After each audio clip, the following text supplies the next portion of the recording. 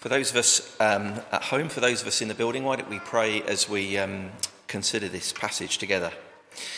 Father God, we thank you that you're a God who loves to be in relationship with us, who loves to speak to us. And we pray as we look at this story, as we look at this parable that Jesus told, that you would give us hearts that are open to all you want to say to us this morning. And we do it in your name. Amen. Well, yesterday was Prince Philip's funeral, and you may have watched it. It was a service that was full of Christian hope. It was a sad service to watch. But for Prince Philip, it wasn't the end of the story. Reading from the Order of Service, the Order of Service quoted John 11, 25-26. I am the resurrection and the life, saith the Lord. He that believeth in me, though he were dead, yet shall he live. And whoever so liveth and believeth in me shall never die. It wasn't the end of the story for Prince Philip. Over the last few weeks since his death, some of those who met Prince Philip and had their lives touched by him have been telling their stories. We learnt about Prince Philip's sense of humour, his ability to put people at ease, his encouragement of those who were too shy or too scared to meet the Queen. Many have spoken of the way that nothing escaped his eager gaze, particularly lateness. We wonder sometimes, don't we, what it would be like to meet famous people. What will we say to them? What will they say to us? The extraordinary promise at the centre of the Duke of Edinburgh's funeral service yesterday, the message at the heart of the Christian message, is that one day we will meet Jesus face to face. And I wondered if you've ever wondered what that will be like. What will we say to Jesus? What will Jesus say to us? Well, the great thing about the Bible is that we don't have to meet Jesus to hear him talking to us. We have the eyewitness accounts of Jesus' ministry, of Jesus drawing alongside the lonely, the confused, the proud, the insecure, the rich, the poor, the powerful, and the powerless. And over the past few weeks, and through some of the eyewitness accounts, we've had a seat at the dinner parties that Jesus attended, the dinner parties that he spoke at. We've been in the room when Jesus has gathered his disciples around him to teach them, to prepare them. And we've stood in the crowd as Jesus has taught. And specifically, we have been listeners to the stories that he told. And in our series on the parables, we've heard again the parable of the lost sheep, the story of the Good Samaritan, the story of the workers in the vineyards, the story of the prodigal son, the story of the sower, and last week the story of the man who hosted a banquet. And as Jesus tells these stories, he's not simply telling this parable, this story. He's encouraging a reaction from his audience. In each of the parables, Jesus is challenging his audience to consider their response, their lives, as he tells these stories. And through the powerful use of these stories, Jesus is firmly but gently asking us to look at our hearts. He's asking his listeners to make the link between the story he's telling and their attitudes and assumptions, their actions, their relationships, their prejudices, their pride. For example, in the story of the prodigal son, do we associate with the younger brother or the older brother? Which brother best describes our heart? And that's exactly the case with this short story, this short parable that we're looking at this morning that Josh read so brilliantly. The final story in this series as we look at the parables that Jesus told. And the story comes at the end of the greatest sermon ever preached, the Sermon on the Mount, We join the crowds at the side of the mountain, eagerly listening in as we hear Jesus teaching on living a fruitful life. It's like God is opening the owner's manual. We won't have time this morning to read through the Sermon of the Mount. But I would encourage you to read through the Sermon on the Mount this coming week, through chapters 5 to 7 of Matthew's Gospel. You only need to set about 10 minutes aside to do it. I would encourage you to do it this week. You might want to do that with a friend over Zoom. You might want to do it with a family member. Might want to do it as a family. And the Sermon on the Mount is packed full of wisdom for living a fruitful life. The lessons were radical and countercultural 2,000 years ago. And you'll see as you read that through this week that they're as radical and countercultural today. Show love for your enemies. Offer forgiveness when people do you wrong. Do not judge others unless you've done nothing wrong yourself. Don't store treasures on earth. Seek out the untold riches of a relationship with God. And two approaches to life are spelt out. An approach to life based on God's priorities of peace, forgiveness, an approach that takes God's priorities seriously and puts others first. And a worldly approach to life based on worldly justice that puts our priorities before God's, that puts our priorities before others. And Jesus ends his teaching in the Sermon on the Mount by telling a simple story, the story that Josh read. But as he does so, he's challenging those who hear to consider what's going on in their hearts. What are they considering in their hearts as they hear his teaching? And the story is a simple one of two builders embarking on two house building projects. And as with all of Jesus' parables, the scene would have been really familiar to those who were listening.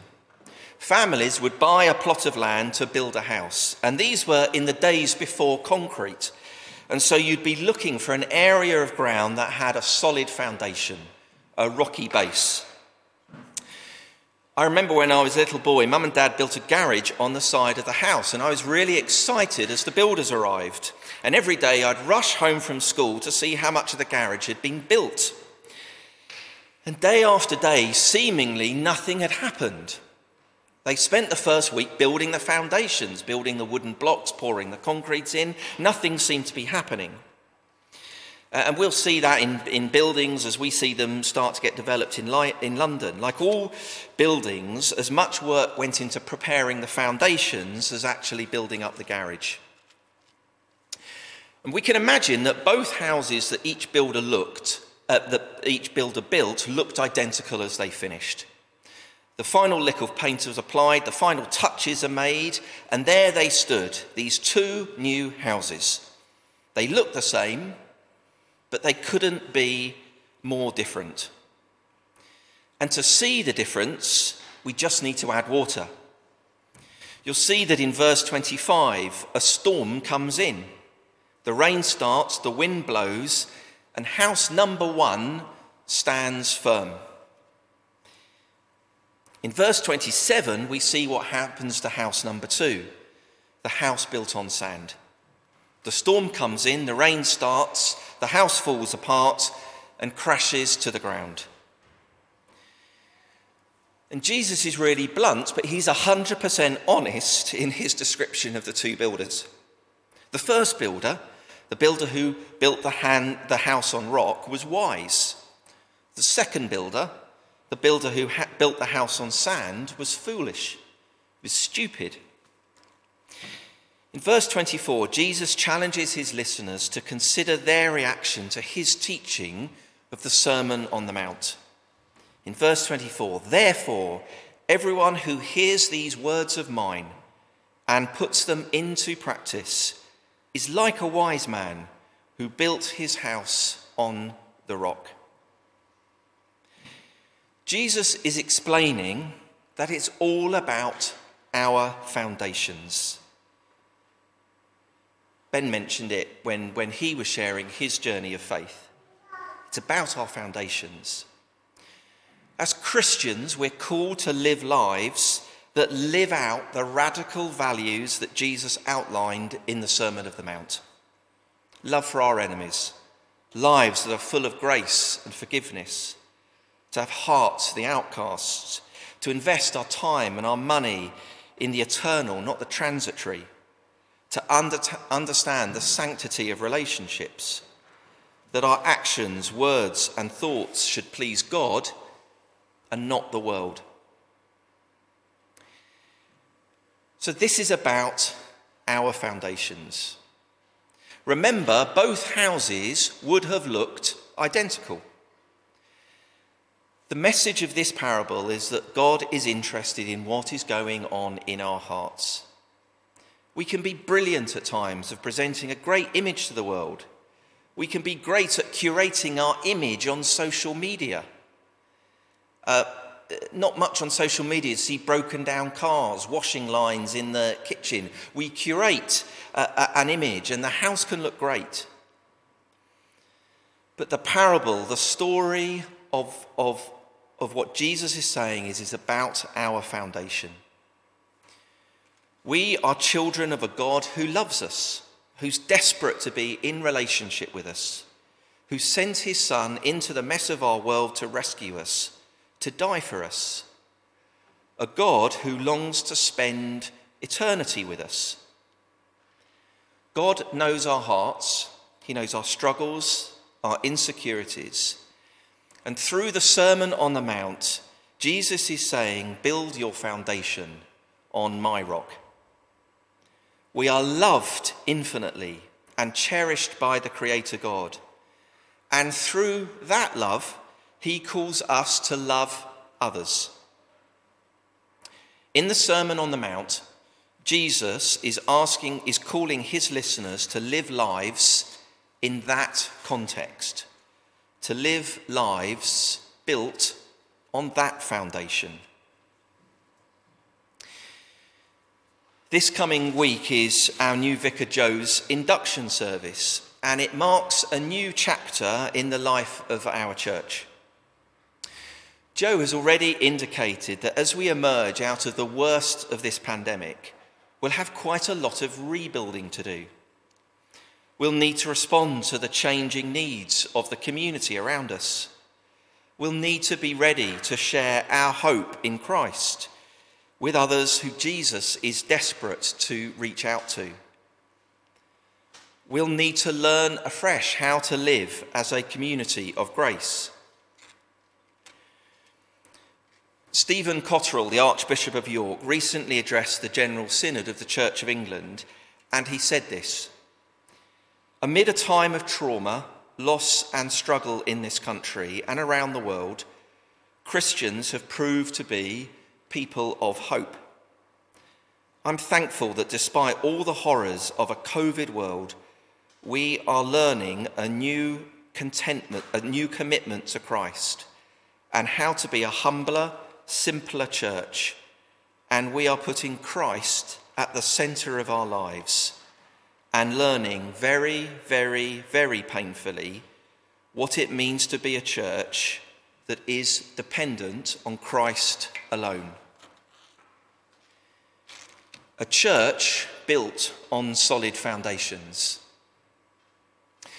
And the Archbishop of York isn't talking about the bricks that we can see around us for those gathered in church this morning.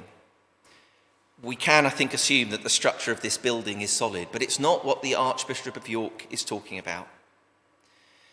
The Archbishop is referring to you, and he's referring to me. And he's referring to those joining online this morning, as much of those here in the building. This community of Christians who make up All Souls St Margaret's. As we embark on the next chapter of the story of All Souls under Joe's leadership, it's worth us asking ourselves the question that Jesus is asking through this story, through this parable.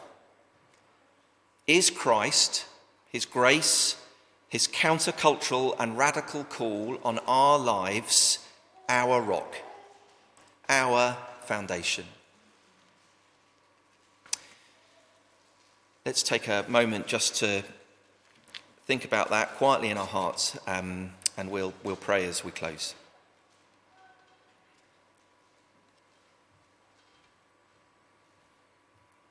Father God, you know us individually.